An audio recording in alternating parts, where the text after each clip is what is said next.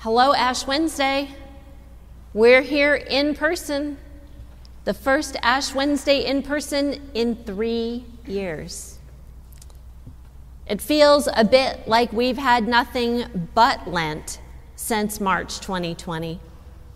Nothing but fasting and penitence, fear and desperate prayer.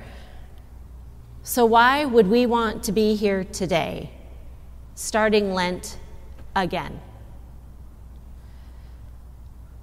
I believe the answer to why we are here today is found in our opening collect. Almighty and everlasting God, you hate nothing you have made and forgive the sins of all who are penitent. That's it.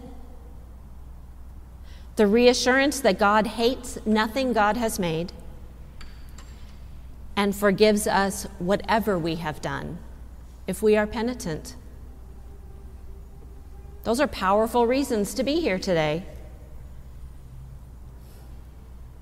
God hates nothing God has made. No person on this earth, no bird or blade of grass, no stream or mountain is despised by God.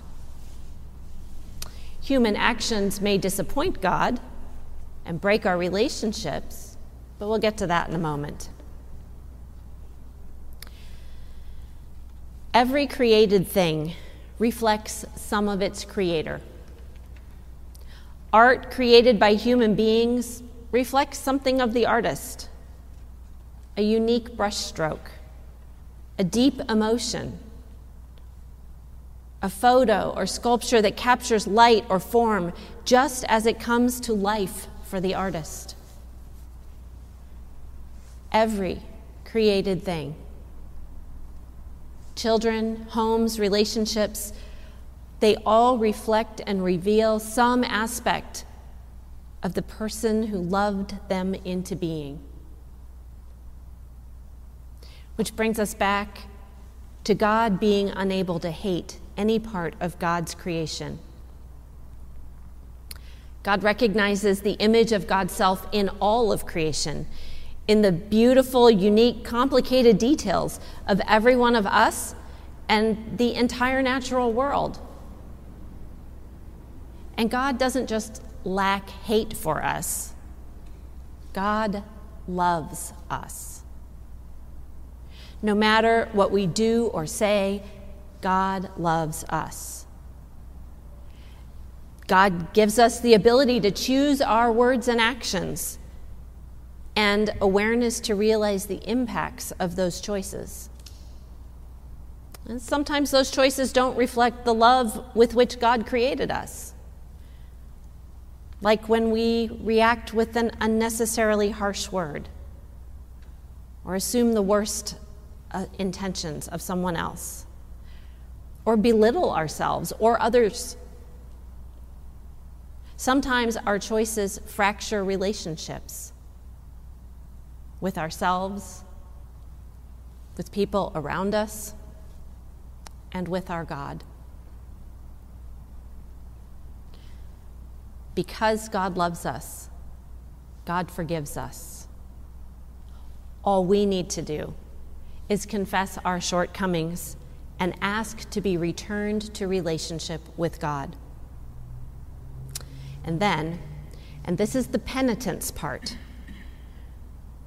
we actively work on our hearts and minds and actions to not repeat those same sins.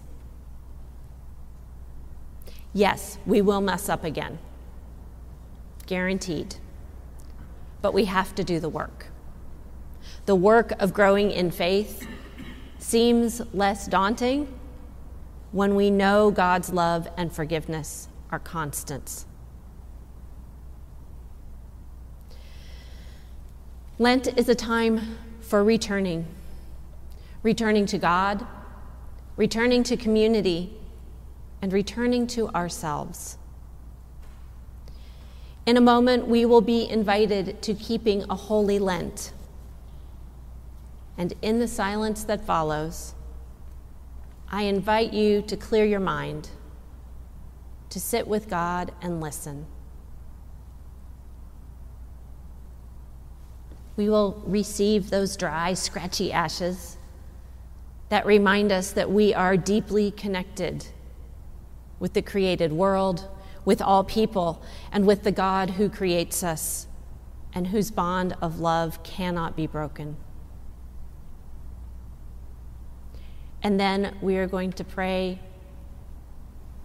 the soul-bearing confession of the Litany of Penitence.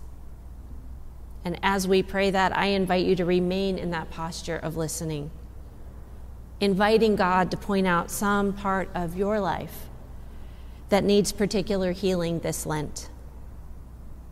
You'll know it when you hear it. Commit to yourself and to God to do one thing this Lent that mends that relationship, and ask God to be with you every step of the way.